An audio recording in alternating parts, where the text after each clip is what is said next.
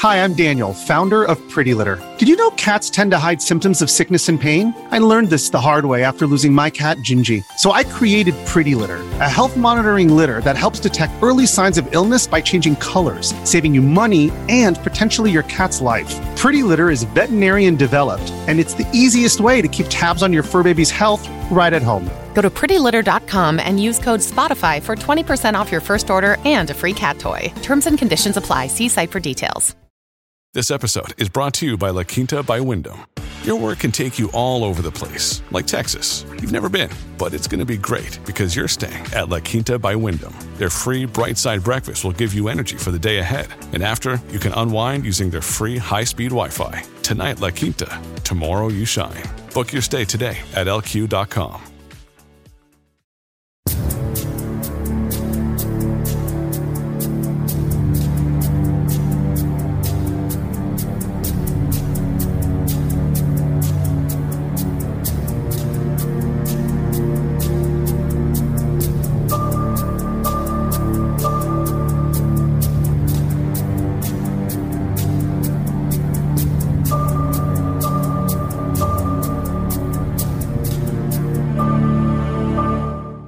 Criminology is a true crime podcast that may contain discussion about violent or disturbing topics. Listener discretion is advised. I'd like to welcome everyone to our second special bonus episode of Criminology. Now, in addition to working on these special episodes, we've been hard at work on Season 4, which premieres on September 29th. And we think that you're really going to like what we have planned for you for Season 4, and we will reveal what the theme of Season 4 is at the end of this episode. In this episode, we're going to focus on the missing persons case of Charles Horvath. Charles went missing while backpacking across Canada in 1989. But we're also going to focus on his mother's incredible odyssey to search for her missing son. We have a great interview with her during this episode. Yeah, and this is an interview that you definitely don't want to miss. But first, we need to give our shout-outs for our Patreon members. Cassie Roberts jumped out at her highest level. Thrash Metal Show, which is a huge supporter of the show Morph, jumped back up to our highest level. We had Jeanette Butler-Fergie, Jim Butcher, Charlene Freethy, and Aiden Weeks. So a big shout out to all of our new supporters and a huge shout out to all of you that continue to support us month after month. It really means a lot, goes a long way towards helping us produce this content. And many of the names that you just mentioned, Mike, are names that we've mentioned before, and they're very supportive. I see them on social media all the time, and it's just really awesome to see that we have loyal fans like that and listeners, and also the new people that just join to help us out. We can't say thanks enough. Yeah, there's no doubt, Morph. It would be hard for you and I to continue to do this work without the support of our Patreon members. But now let's dive into this episode. Charles Horvath was born in Ontario, Canada on August 21st, 1968 to Max and Denise Horvath. But as an infant, he moved to Yorkshire in the United Kingdom with his mother and would be raised over there. His mother, Denise, was 19 years old when she gave birth to Charles and divorced his father, Max, not long after. She remarried, and Charles became a British citizen, which gave him dual citizenship. Charles and his mother, Denise, were very close, and his disappearance would change her life forever. He was 20 years old when he disappeared. He was 6 feet tall, weighed about 175 pounds, had dark brown hair and dark brown eyes. He had a tattoo on his upper left arm of a skull with mohair. In September of 1988, Charles traveled to Canada to visit his father in Ontario. His plan was to backpack his way east to west across Canada and see more of the country in which he was born. This was going to be a major undertaking. The trip would take many months and cover many thousands of miles. Before he disappeared, he made plans with his mother Denise and his stepfather for them to all fly to Hong Kong together. to celebrate their birthdays, which were only 4 days apart in August. Charles was going to be 21, and Denise would be 40. But sadly, this is a trip that the pair would never make. Charles had been to Canada many times over the years to visit his father Max and his godfather Gabby. Max lived in Thunder Bay, while Gabby lived in Coconour, both near Ontario. Charles visited with them on his trip westward across Canada. And during this time, Charles was calling his mother. He was sending postcards to his mother to stay in touch. Denise had flown to Montreal to visit with Charles in December of 1988 to watch his appearance in a fashion show. This would be the last time she would see him. The last time that she heard from Charles by phone was April 17th of 1989. He called her from Banff, where he was staying and working at the time. The last time Denise received any communication from Charles was May 11th, when he faxed her from the town of Kelowna about their upcoming trip. But when Charles didn't follow up the fax with a phone call as he had promised, Denise knew something was terribly wrong. Denise waited for that call to come, but it never did. She called the police informally a few weeks after the last time she heard from Charles. She was worried about her son.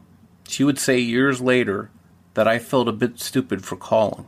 He was a tall, proud young man, and he certainly didn't need Mom to change his diapers. But something set panic in my body, and I've been in a state of panic ever since. The RCMP assured Denise that he would turn up, but that didn't happen. She called several more times, but was told similar things. Denise would be vocal over the years about her feelings towards the RCMP and how they refused to take her concerns about her son seriously. Denise called the Kelowna RCMP on August 10, 1989, to officially report her son missing. She made her first trip to Canada to look for her son Charles. She attempted to retrace her son's steps and began handing out pictures to local residents and asking them if any of them had seen Charles. And she also posted and handed out flyers seeking information. After the fashion show in December of 1988, Charles worked in Quebec for a while. Then he made his way west to Ontario, where he visited with his dad, his godfather, and his half-brother. The authorities learned that Charles had been in Saskatchewan in March. In April of 1989, Charles was working at the Rimrock Hotel in Banff, Alberta, which is west of Calgary. This is the place from which he made the last phone call to his mother. From there, he continued to make his way west until he reached the town of Kelowna, British Columbia in early May. Kelowna is northeast of Vancouver, but actually closer to the Washington state line. In Kelowna, Charles got a job at the Flintstones Bedrock City Amusement Park. He registered at the Tiny Town Tent and Trailer Park on May 17, 1989, where he wound up living in a tent. And this place was situated in a rough part of town. It was while Charles was staying there that he sent the last communication to his mother via fax about their upcoming trip to Asia. Charles was last seen on May 26th. He worked that morning at the Flintstones Bedrock City, and then was seen in Tiny Town later that day. It's also been reported that he was seen cashing a check that day at the Orchard Park Royal Bank. But either way, he vanished after that date, and there's been no confirmed sighting of him since. He left behind all of his personal items in his tent. These were things that he would have never willingly left behind. Not just his clothes and sleeping bag, but ID and family photographs. Denise called the Kelowna police for a year from the UK. In June 1990, she made the decision to make another trip to Canada to look for her son. When she visited Tiny Town, the manager gave her 3 items that belonged to Charles: a rosary, a Bible, and a leather strap from his boot. The manager said that everything else had been earlier thrown away. It would be determined that some of Charles' things had been taken by other residents of the campsite. Police would find clothing that belonged to Charles and his shaving bag in the possession of a resident. A few years later, Denise went back to Canada. In March of 1992, she received an unsigned letter at her hotel room in Kelowna. The letter said, "I seen you ad in the paper looking for your son. I seen him in Tiny Tent Town, May 26th. We were partying and 2 people knocked him out, but he died. His body is in the lake by the bridge." Now, initially, the RCMP didn't think the note was enough evidence to spend the money and manpower on exploring the lake. So a team of volunteer divers and an underwater sub jumped into action with the help of the Canadian Search Centre for Missing Children. But they didn't turn up anything. Then, just a few weeks later, a second anonymous note was delivered by taxi to the hotel where Denise was staying. This note said that the divers were looking in the wrong place and they needed to search the other side of the bridge. RCMP divers were called into action this time, and they did find human remains. This happened on a Friday, and the identification of the body would not be made until Monday. Denise Horvath Allen spent that entire weekend in the hospital due to the tremendous amount of stress of waiting to find out if they had found her son.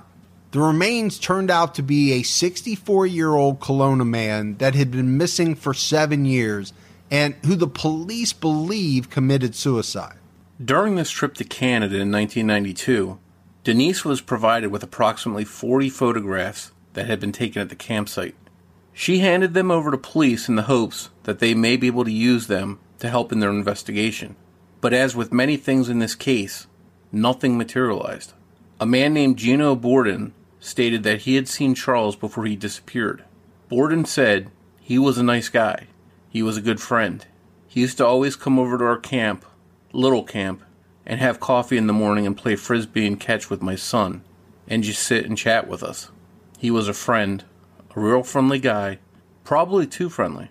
He seemed, I don't know, naive. He'd talk to anybody, make friends with anybody. Denise's ongoing search for her son left her and her husband in financial ruin. At the time that Charles went missing, Denise owned a successful beauty salon, which she closed down to search for her son. She spent money on flights and hotels for herself and her husband, Stuart Allen. She spent money placing advertisements in newspapers across Canada and printing posters to put up anywhere she could. The couple even mortgaged their home to finance the search for Charles. After returning home from their second trip to Canada, Denise and Stuart had spent $20,000 on the search. In all, Denise has made 15 trips to Canada to date, searching for her son Charles. Charles was very close with his grandmother, who he called Nana. His grandmother, Edith Thorpe, had prepared a personal plea to the public about Charles, but sadly she died in early January 2006 before she could give it. The Horvath Allen family released her emotional plea to the public after her death, and it read, "In September 1988, my grandson Charles came to visit me in Cambridge, England, before setting off on his long journey to Canada. As we waved goodbye to one another at the bus stop, I feared that I would never see my grandson again. The tears poured from my eyes. Another Christmas has come and gone without our family knowing the fate of my only grandson, Charles. Soon I shall be 80 years old. If you know who took Charles from our lives, or if you know where his body is located, please find the courage to come forward. For 16 years, I have helplessly watched the health of my daughter, Denise Allen, deteriorate as she drags herself across Canada and the world in hopes of finding the fate of her only child. Whomever took Charles from our lives, I beg you to come forward and tell us where we can find him. Peace desperately needs to be brought to our lives." They prepared a place for Charles to be laid to rest with his Nana as soon as his remains are recovered. And they even put a memorial headstone on his grave during the service for his grandmother, Edith Thorpe. There have been a lot of rumors and speculation about what happened to Charles Horvath. There are people that believe he was murdered at the Tiny Town trailer park and that his body was dumped in Okanagan Lake. But there are also people that believe he disappeared on his own and set about living off the grid. Much of the idea that Charles left on his own came from some reporting that Charles had allegedly told people that this was something that he was thinking about doing, but not his mother, Denise. She has said, "No way, Charles would never have done something like that to me."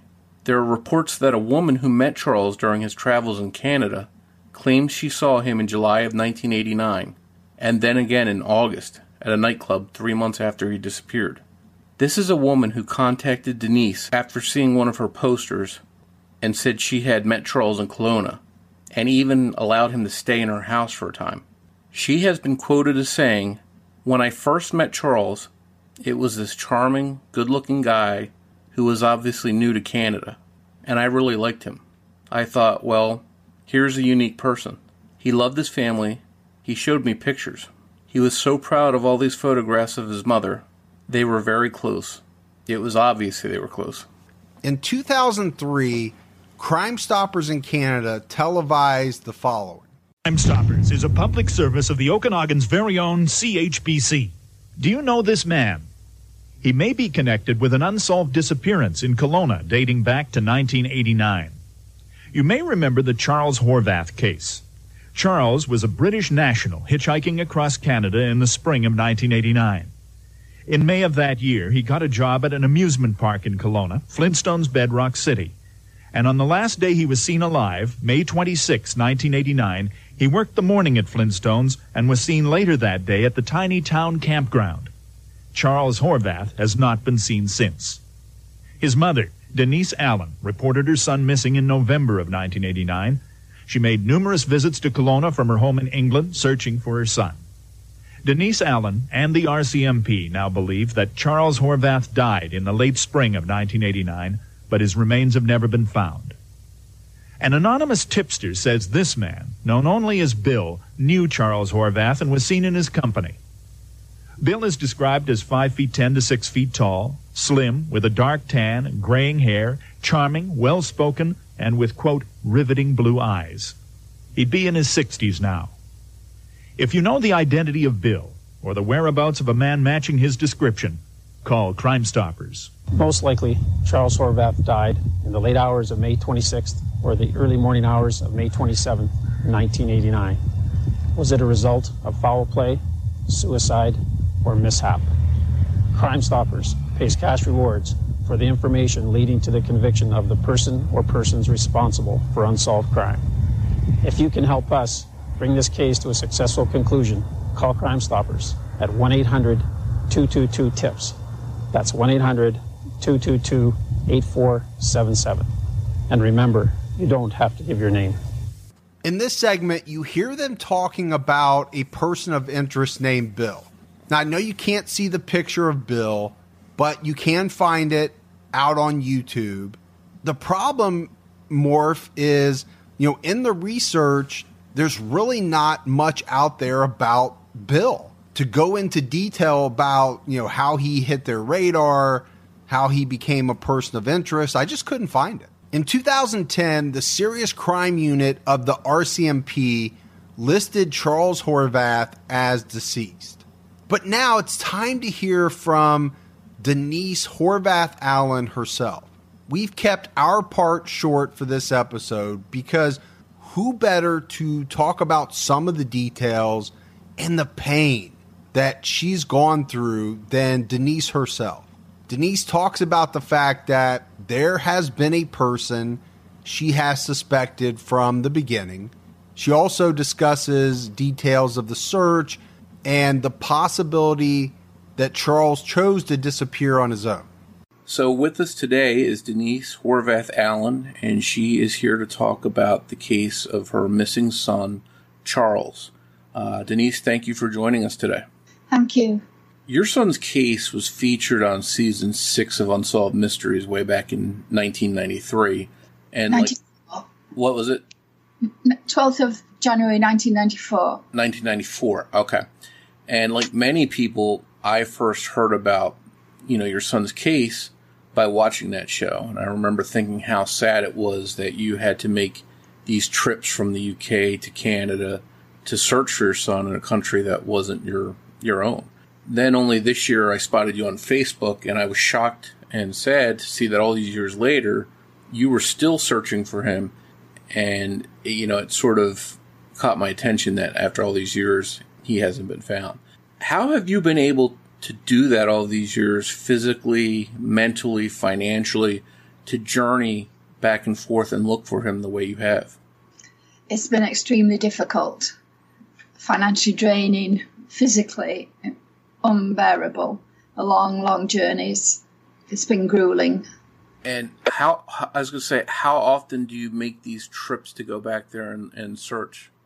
There hasn't been a specific time frame, as I say, every other year. I've been around 15 times overall, but one year I may have gone only once. Another year I was there 3 times, and then I wasn't able to go for 5 years because of finances. It's 2 years since I've been, 3 actually, and I'm going again shortly, which was likely to be my last time. When you go there, do you have a team of people that are helping you, or are you doing this all on your own? I have friends that I've made over there over the years, but because of being such a long time, people have their own lives to attend to. In 29 years, a lot happens. I'm still in touch with some of Charles's friends that he made there, who I became friends with, and I try and see some of them when I'm there. But and St Paul's United Church have always been there to support me. But basically, I'm on my own there. What are some of the challenges you face, being that it's a totally different country than where you reside? What things have you run into? Communication costs, travel difficulties. For the last several trips, I couldn't afford to rent a car, so I've walked most everywhere downtown and relied on people to give me lifts, which is very hard. And the time I have available in Kelowna, the hours are precious. So not having my own transport has been incredibly difficult. As a parent, I can't, doubt or second guess your desire to find your son, no matter how long it takes. So I totally understand that. And that's sort of turned you into a detective, yourself, an amateur detective, going out and talking to people and asking questions and trying to figure out what's fact and what's fiction. Was that a learning experience for you, having to do all that? What's that been like for you? Tough. In the early years, I found a lot of information which was passed on to the RCMP. They were quite surprised at the amount of information I'd attained. It's been hard. I've been to places that one would never imagine a mother would go to, and I've had to just be very brave and just, no matter how frightened I was, just do it. For example, I was at the home of the prime suspect on my last trip. I beg your pardon, the trip before. I was at the home of a person of interest. I had to knock on their door all on my own. Obviously, I couldn't have anyone there to support me because it's a small town and we couldn't risk my friends being identified. So I had to be dropped off in a car without a functioning cell phone and left there, to whatever happened. It was daunting. But I shall do the same again when I go back. I have to find the adrenaline. And for Charles, I'm tired and jet lagged, and the heat, which are all obstacles. I'm determined they're not going to win. And you mentioned a suspect that you have. Have you come to the conclusion that there may have been foul play in the case? Oh, yes. For 29 years, or 28 years, it's been... For 28 years, we've suspected one person. And do you think this was a crime of passion, of robbery, of jealousy? What do you think may have, if your son was harmed to this person, what do you think caused the issue? It may have been down some part to jealousy, because Charles was very different. He didn't fit in the campsite where he was staying. He was clean shaven, short haircut, pretty smartly dressed. And he was a bit of a braggart. He used to boast about a family in England, and, he was a dreamer. And he was quite a chatterbox.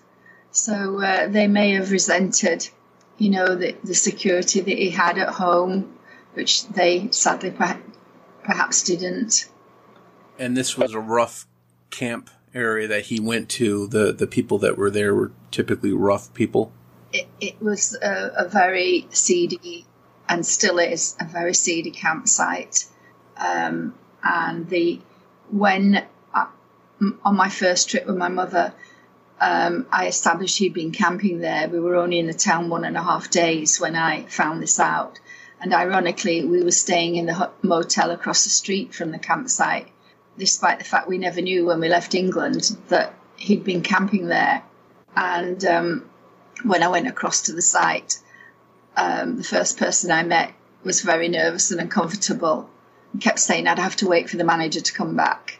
And he kept reiterating this. So we had to sit in the baking heat to wait for the manager to come back.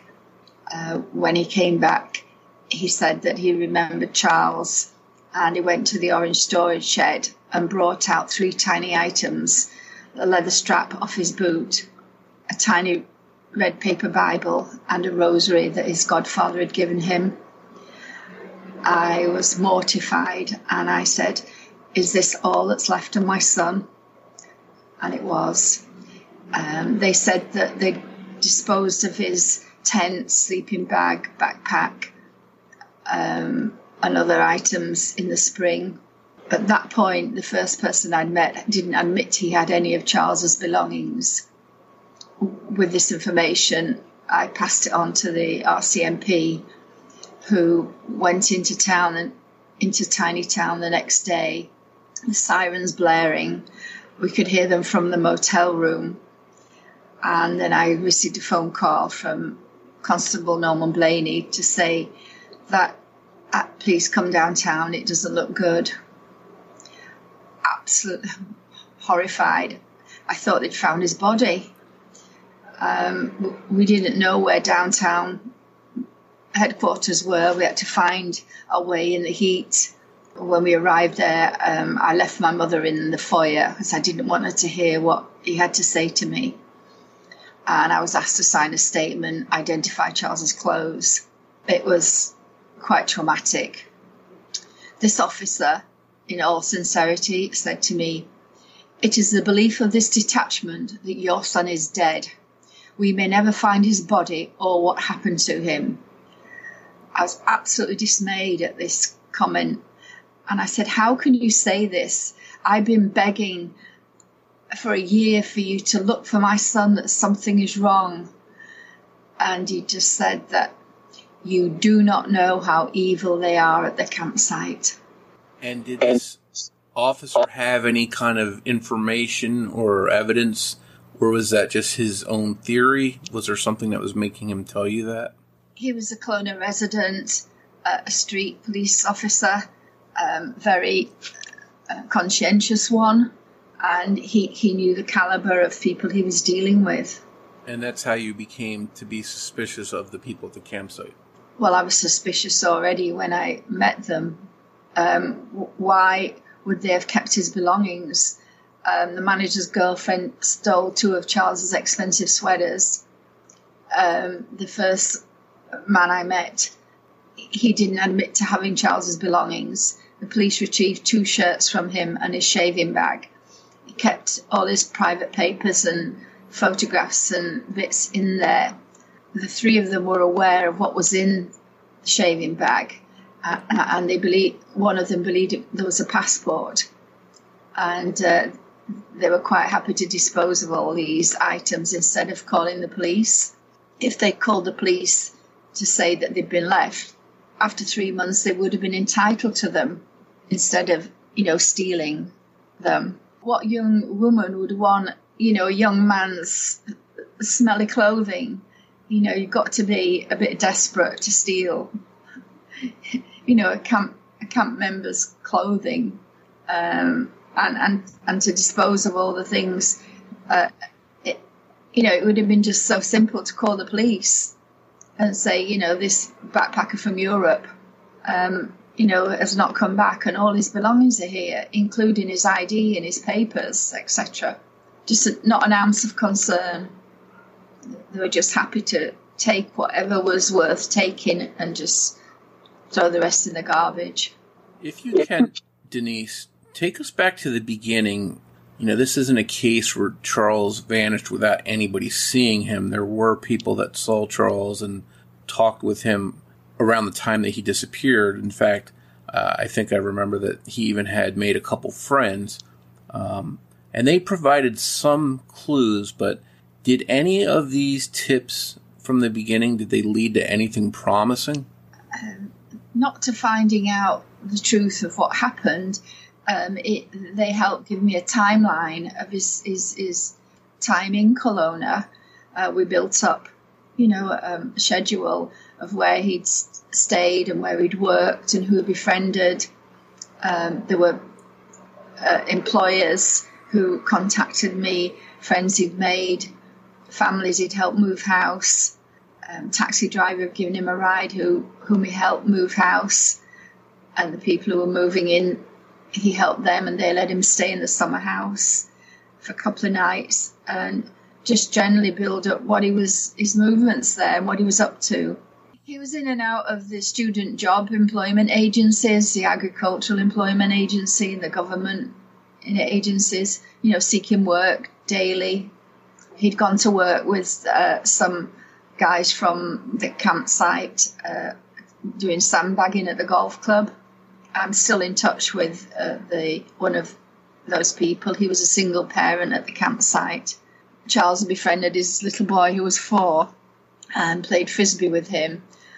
And they went collecting bottles together the night of the party to get some small change. And it was this little boy's photographs that gave us the pictures that we have of the party and the bikers at Tiny Town campsite. The bikers had come in from America, 75 of them, and they'd stayed over at the campsite en route to the Falkland Stampede, and they came in to party. In England, we don't understand that terminology, to party. In England, it's quite an innocent terminology, but out there, when they party, they really mean it. Was Charles there for a long term? Was he just passing through? Did he intend to stay there for a while? He travelled from Quebec across Canada, heading towards Vancouver. This is our year-long plan. We'd been discussing where we would rendezvous for his 21st birthday. At one point in England, he said, "Mummy, will you come to Canada?" I said, "Sure, I will, but not really looking forward to that because of the expense." But it was a long way away, so, anything to, appease him. When I met with him in Montreal, I went to see him in the fashion show at Christmas '88. We discussed again about his birthday, and by that point he'd been there a couple of months. He decided he was going to come home and we'd go out in London for him to celebrate his 21st birthday. As the months passed and his travels took him across Canada, in our last conversation in April, when he was working at the Banff Springs, when he was working at the Rimrock Hotel in Banff, he called collect as usual. And we discussed then about the possibility of meeting up in Hong Kong, where I'd gone to school for some years and was looking forward to sharing some of the memories with him. I told him to find out how much a ticket was, etc., and get back to me. By the time he left his job in Banff, it was the 3rd of May, he travelled to Kelowna by, I assume, Greyhound, and spent the first night in City Park. After that, he got 3 nights accommodation at the Gospel Mission, and then found a friend who took him home as she'd travelled through Europe and knew what it was like to need a place to stay. And her family, they let him stay a couple of nights at their home, and the mother dropped him off at a venue where he was working, fitting carpets. And he kept in touch with that family for the whole time he was in Kelowna. We know most of his movements during May in Kelowna. And was it sudden that he just dropped out of contact with you? Was it a sudden thing? Was that typical of him, or that was very untypical? No, it was sudden. I received the last letter from him on the 11th of May, which he sent by fax from Roche Stationers, telling me how much the flight would be from Vancouver to Hong Kong, about his job prospects, asking about the cats, his nana, a full-page letter. Mummy sent me the home fax number. So everything was, fine in his letter. And then that was it. And I was waiting for a phone call, to enable me to book the tickets. The phone call never came. So up until when he disappeared, everything seemed normal. He was communicating, and then he just suddenly stopped. Yes, he'd send a card, thank you cards, little notes in the mail. He'd phone up whenever, if he was at a landline, and I'd call him back. And of course, the last call he phoned collect, which, I had a thrombosis because it was so expensive in those days. And I said, give me the number, I'll call you back. I don't know, he's wittering. Well, we chatted for 20 minutes. And I was in the middle of doing a facial on a client, which wasn't ideal when the phone call came in. But he said he'd applied for welfare until he got his paycheck and he'd got accommodation. He was always concerned that we knew he was safe and secure, and he needed approval or disapproval. And if he needed help, he would ask for it. One of the things that keeps coming up in this case, they showed it on the Unsolved Mysteries episode, and I know there were other reports, was that there was a river close to where he disappeared, and there were rumors that he may have been in that river or somebody had thrown him in there. What were you able to find out about some of those claims? On my second trek across the world to Canada, I focused my time in Kelowna. The first trip, we covered the whole of the country where Charles had been. And shortly after arriving in Kelowna, I received an anonymous letter to say they'd seen my ads in the paper and that they'd seen Charles partying at Tiny Town. And 2 people knocked him out, but he died. His body's in the lake by the bridge. The lake, Okanagan Lake, is one of the coldest and deepest in the world. It's 98 miles wide. So that's a big lake or a big area of water that he could, anybody could disappear in.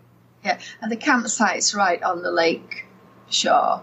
The short walk from the campsite to the beach. Volunteer divers got involved. The police weren't interested. And for 3 days, they went into the lake underneath the floating bridge. A second anonymous letter was delivered by taxi to say that they're searching on the wrong side of the bridge. They moved the team, Vancouver volunteer team of International Sea Search, who rented a submersible camera from the US at a cost of $1,000 a day, moved to the other side. And on the 6th day of the search, they located a body. The lake was searched for 6 days, the first 3 by the Kelowna volunteer divers and the following 3 by International Sea Search. On the 5th day of the search, the Kelowna RCMP elected to get involved, and their divers joined my team and went into the lake. On the 6th day, at 10:14, when the body was found, they weren't present. My team had been on the lake since sunrise. They contacted the RCMP. It took them 3 minutes to get to the lakeside. They arrived at 10:17. Their divers went into the lake as the body was quite deep, and they bagged and recovered it and brought it to the surface around noon. While all this was going on, I had no knowledge. I was asked by my team if I would stay away from the lakeside because I'd been there, all the time watching. They said it was hard for them looking for Charles, and if I wouldn't mind, would I stay home? So I was at my motel just waiting. And when they found that body, and you found out that there was a body found, were you immediately fearful that was Charles? Well, I didn't find out till around 2:30 in the afternoon when the police screeched up to my motel room in panic saying a body had been found. By this time I was quite disenchanted with all that was going on and very frightened. I was packing up to go to Vancouver to the British consulate, and I basically I can't define how I felt towards them. And they ran into my room, and the young officer's eyes, total panic. He thought it was Charles. And they came and they told me what the clothing the body had on. And I said, this is 3 years after I've lost him. 3 years of begging, pleading for help to find my child. I told them that the clothing that the body had on is likely my grandfather would wear, not my son. I could describe what my son would likely have on, but the coincidence was, horrific. I went into the bathroom to cry and, I have a bit of privacy. And there was no female officer with them, and I just couldn't believe it was Charles. And when I came out, within minutes, an ambulance was outside and I was carted away to the hospital. I agreed to go because by this time I was quite frightened and my bedroom door was to the street in a motel. And I'd only had 3 hours sleep a night for 7 weeks. I was desperate for sleep. I had a living room during the time I was there. I was too afraid to sleep in my own room. And they wouldn't allow me to get my toiletries or dressing gown, anything that I would need in the hospital. I was whisked into the ambulance, strapped in, being shouted at. And I said to the ambulance people, I'm not deaf. And I was asking where the manageress was, her and her husband had been very kind to me. And, I was just taken there, left on a trolley in the emergency area, informally dressed, had gone to sleep. And then the manageress and a friend arrived with my nightwear and toiletries. And I was woken up. And the nurse said, would I like to go upstairs? She said the hospital were on strike downstairs, and if I wanted to go upstairs, it would be much quieter up there. Not wishing to be a nuisance, I agreed, totally unaware that I just voluntarily agreed to go in the psychiatric unit, which was a shock. You were treated almost as if you were sick. Yes, and at risk. I did nothing untoward in the motel room. I didn't go to get a carving knife or anything that would indicate I would do something to endanger my life. I just cried, which I thought was quite normal of any parent. Yeah, absolutely. And I was mortified that I was in the psychiatric unit. 3 psychiatric nurses tried to persuade me to speak to psychiatrists, and I said, I don't need to. I have a broken heart, not a broken mind. I need to go to sleep. I've been searching for Charles for 3 years. If it was him that had been found, what was the big deal? He hadn't been killed that afternoon in a car accident, and there was nothing we could do until it was identified. And, you know, I was so sleep deprived. I could barely function. Plus, I was all alone. My husband was in England, and, you know, arrangements were made for him to fly out instantly, and preparations, etc. I even asked him to bring us not a psychologist, one who identifies bodies. Like an anthropologist? Yes. With him, because I wanted to make sure the body I was bringing back to England belonged to me. You know, the events were so unreal. And as it happened, I was admitted on Friday. I was there for 3 nights. I was allowed to go out with one of Charles's friends to their house to have supper and do my laundry. And at that point, I realised that I was voluntary in the psychiatric unit. And if I wasn't back by 6 o'clock, they could section me, which was very frightening. When they loaded me in the ambulance, they took my cell phone off me and returned it to the rental company. I was in the unit without any means of contacting my husband.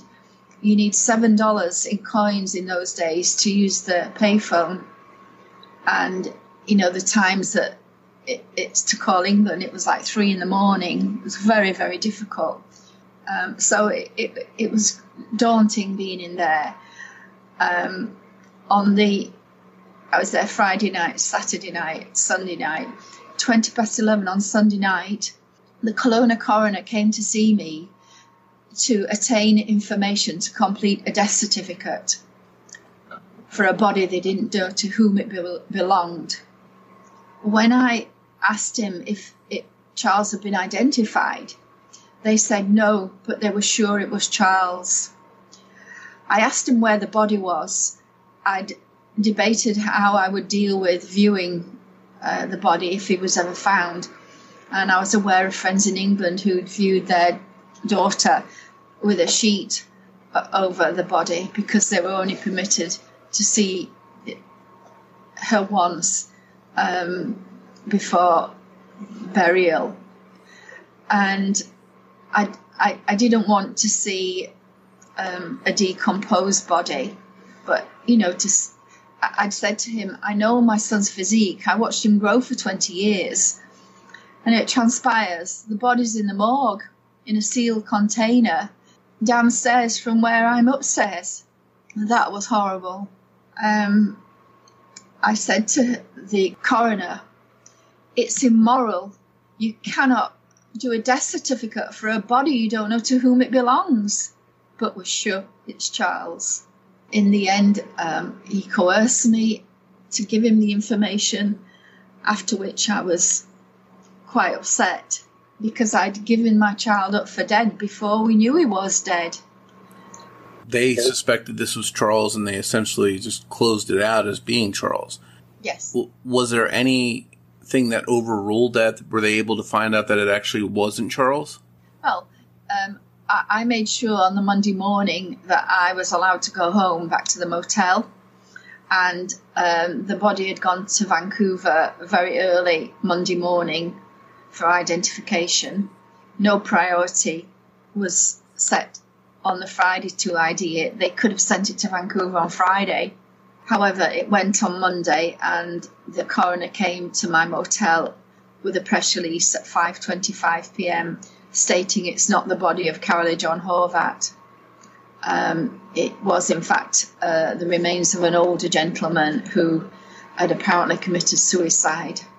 The identification of the body was made about a week later. And so, on one hand, you're relieved that it's not Charles, but on the other hand, now you still don't know what happened, and you've got to keep searching. It was a nightmare, yes. Hoping and praying it was all over. And then in disbelief, we're back to square one. One of the horrific parts of all this was that the world's press printed that my search was over and we'd pulled his body from the lake. My grandmother was still alive then, and my mother, and they all read this in the national newspapers. I couldn't say to them, yes, Charles is dead, but this isn't him. And of course, by the time it was established that the body wasn't Charles, the papers don't print, in such volume that it's the wrong body.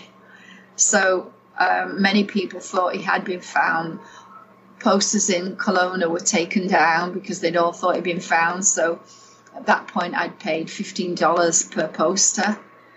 All those years ago, I wasn't au fait with how to print posters. It's not like nowadays, it's so easy. My first were handmade and printed at the photocopy shop, laminated on by myself. So we had to start again with the expense, and the difficulty in the heat of asking stores and people to display the poster. It's not easy. You talked a little bit earlier about thinking that there may be foul play in this case and that he may have been harmed by somebody. Let me ask you a different possibility. What if, and is there any way that he may have voluntarily gone missing himself? Very unlikely. Charles, as I said earlier, needed approval or disapproval. And if he needed help, he wasn't shy, at asking. He was always concerned, tell my nana not to worry, I've got a job, somewhere to live. He was very conscientious about that we didn't worry about him.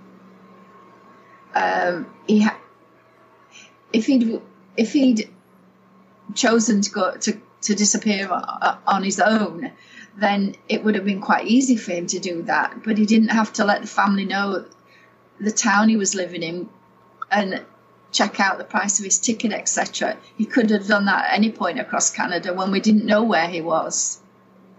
It wasn't his character, but one never knows what another person truly thinks. You only think you know your family.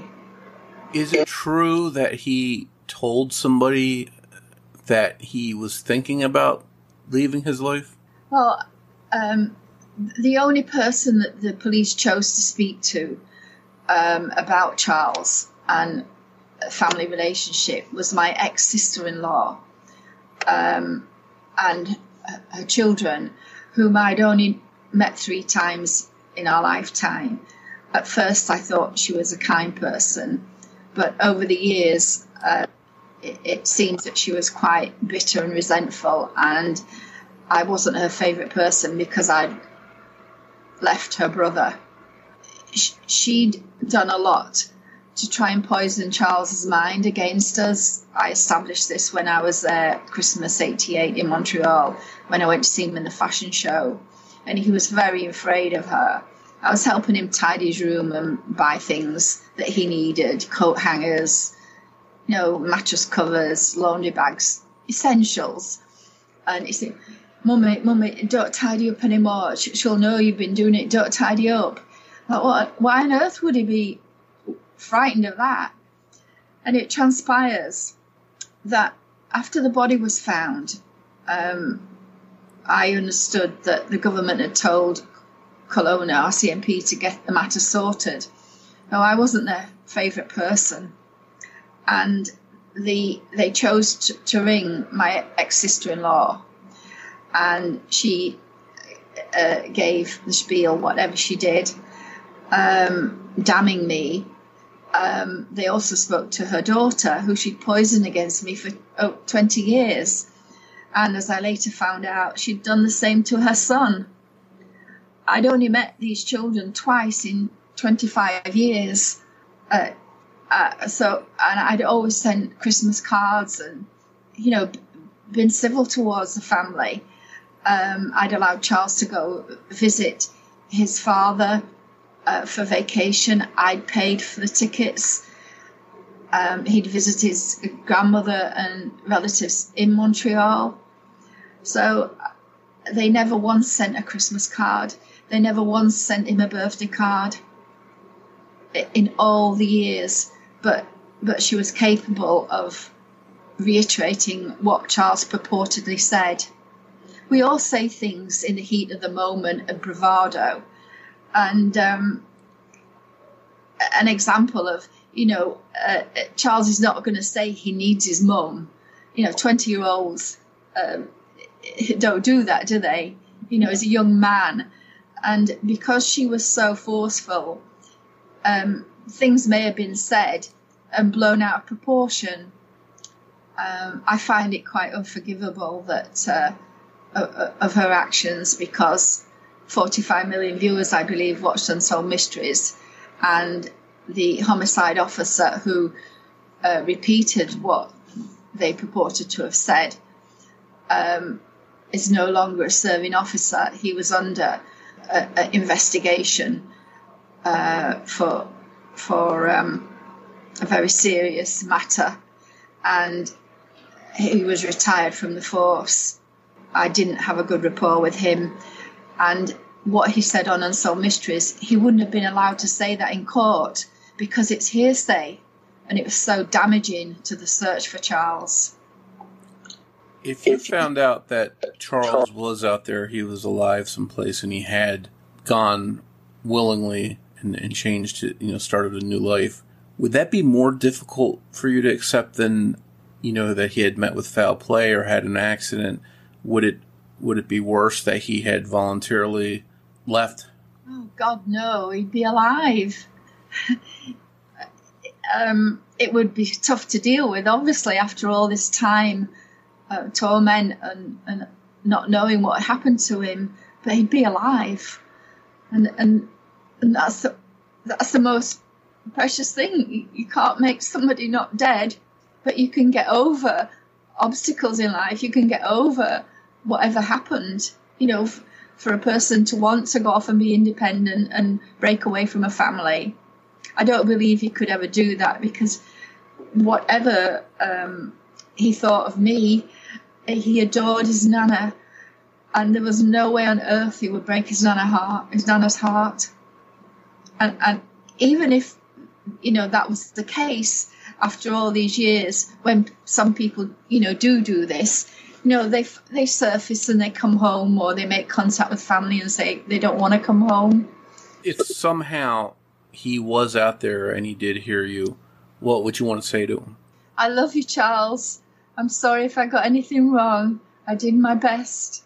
We all love you. Your Nana loved you to the end of her days, and we just want and pray that you come home safe to us. Well, we certainly hope that you find out what happened to Charles one day. And again, we'll definitely be sure to share his story and your fight to find him with our listeners and on social media. Thank you. Thank you for having me on the program. And I'm so grateful that you've taken Charles's story and that you saw the story all those years ago. Well, thank you, Denise. And again, we hope that you do find answers one day.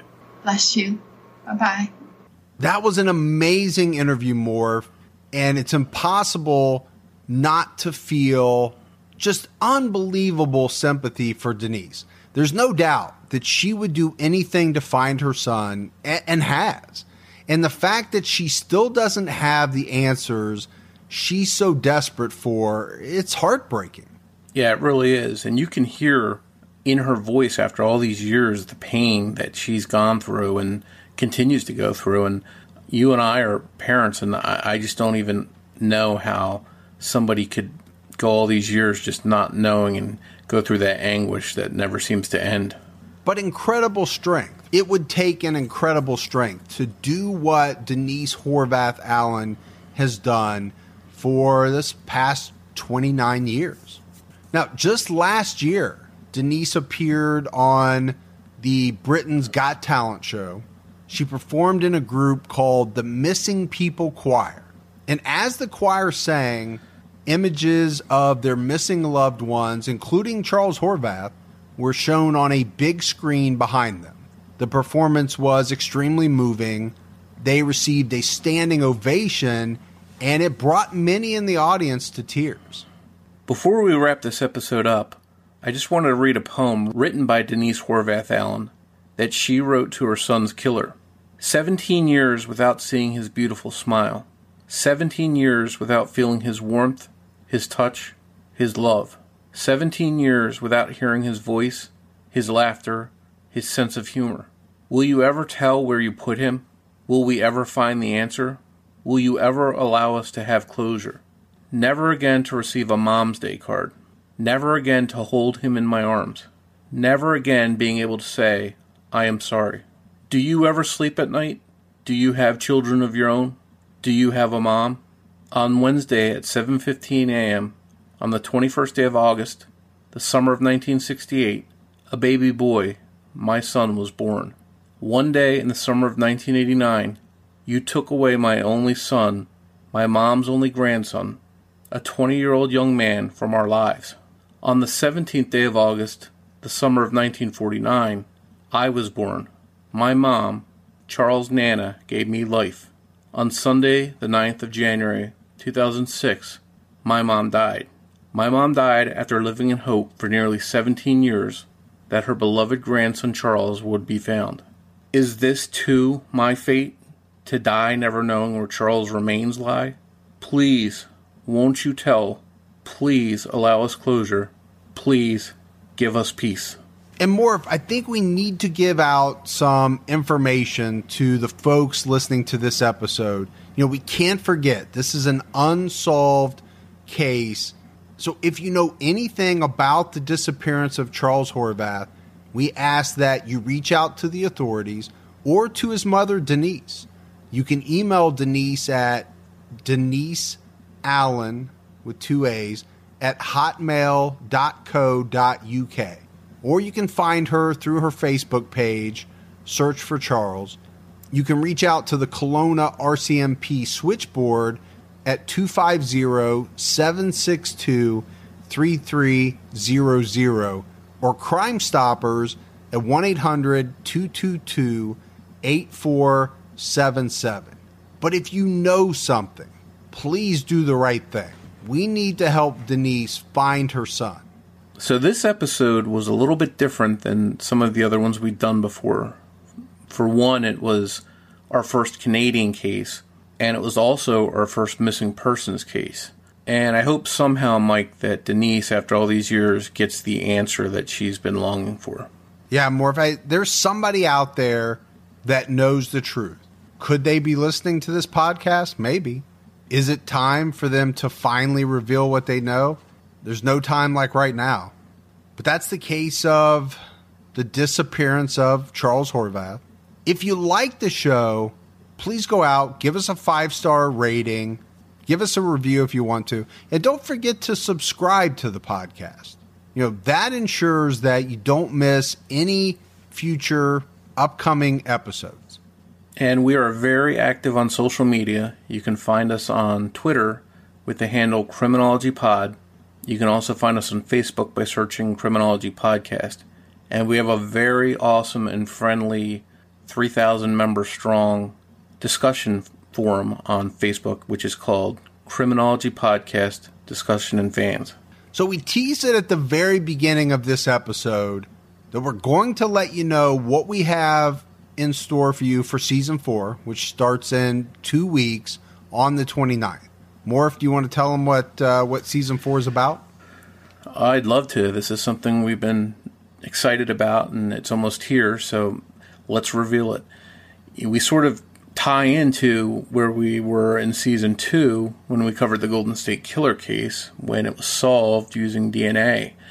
And then we started hearing the terms GEDmatch and Parabon and forensic genealogy and all these new terms that were just in the news as all these other cases started to fall like dominoes, and they were all solved, and they continue to be solved. And we are happy to tell you that this season is going to be all of the cases that have been solved so far using things like GEDmatch, Parabon, forensic genealogy, and I think we're very excited about what we've got coming up for you. And these are all cases that were solved in 2018. So we're excited. We're excited about season 4. We hope you are too. Again, if you're not subscribed, make sure you subscribe so that you automatically get the first episode of season 4, which comes out September 29th. So we'll talk to you in 2 weeks. And we'll see you for season 4.